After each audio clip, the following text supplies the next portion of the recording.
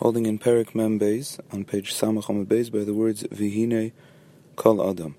We're learning about Yirat Atah, the simple level of Yiras Shamayim, and we're learning about the fact that we can connect to that using Das, and we'll see that this is the end of explaining why Hashem says that it's easy to attain, because Hashem says, Moshe Rabbeinu says to Klal Yisrael, Mo Hashem l'kech me'imach ki'im liyira. What does Hashem ask from you already? Just Yiras Shamayim. And we asked, is it a simple thing to attain Yiras Shamayim that we could say, what do we ask from you already? And the Gemara says it's simple for Moshe. So we learned that Moshe is representative of Das, and Das means to attach oneself to your knowledge till the knowledge can become an emotion. So the Tanya now says, every person, no matter who, if he will put the time and the effort to think about the proper thoughts of creating this minimal yira, which are, and now here I'm going to go with the words of the Tanya exactly, he will think that Hashem fills the whole world, the Shamayim and the Aretz, and all of the worlds, and he looks and he sees and he understands every person's heart and mind and feelings and every action and every word. V'chol tza'adav yispor. It's a beautiful, beautiful lashon. He counts the steps of every person.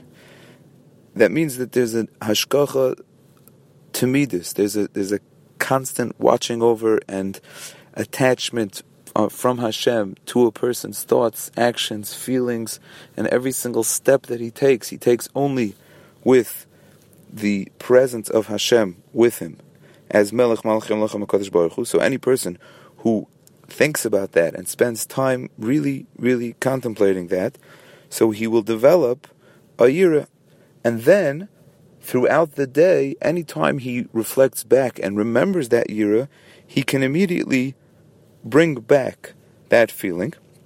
Meaning, if you spend time thinking about the feeling, then it's easy enough to get back into it by just remembering about it.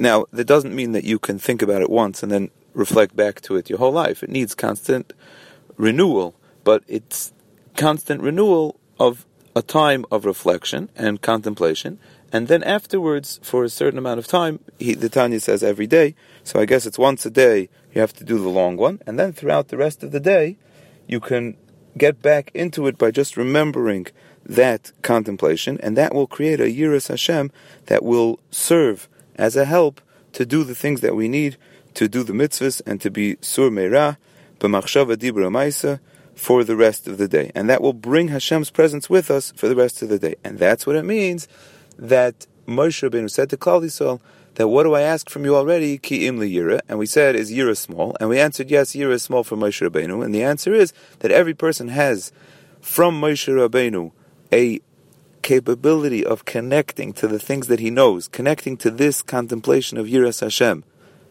and making it a real emotion, at least enough that it should stop him from doing wrong and should inspire him to do mitzvahs. And he can easily connect after he's misboinen, after a person thinks about and contemplates these concepts correctly, then it's easy to connect to it and bring it out and to use it to inspire action. And that's why it says, Ki im li yira as Hashem alekecha, but not just li yira, laleches b'chol derachav, because it's a yira that brings to action, and that yira every person can get to, like we said many times. Now the Tanya adds a point that just like when we have yira from a physical king, a melech basar v'dam, the yira that we have is not from his external body and the external trappings that we can see and feel and hear and touch, but the yira is from him, his personality. When he's sleeping, then there's no yira from him. It means his body still exists, but there's no yira from that. The yira is from his personality. Now his personality, his being, we don't see that, we don't come in contact with that, but we understand it's there because we see that he's alive, and we see that he's talking, and he's seeing, and he's listening, and moving. So we use the outside, the external manifestations of his personality to understand that there is something inside as well. So says the Tanya, the same thing with Hashem Kivayachal. Even though, of course, we can't come in contact with Hashem directly, and therefore one might say that that's what makes Yira difficult, because I don't see Hashem, and I never experienced a contact with Hashem.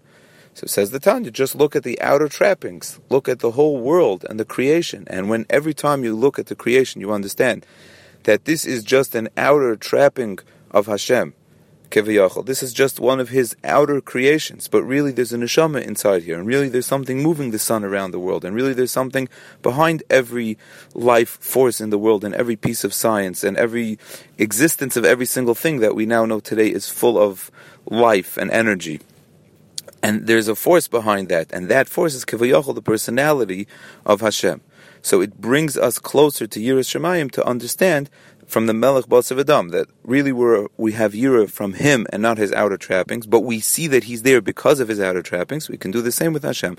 We can develop a Yira by seeing Hashem in every aspect of the world.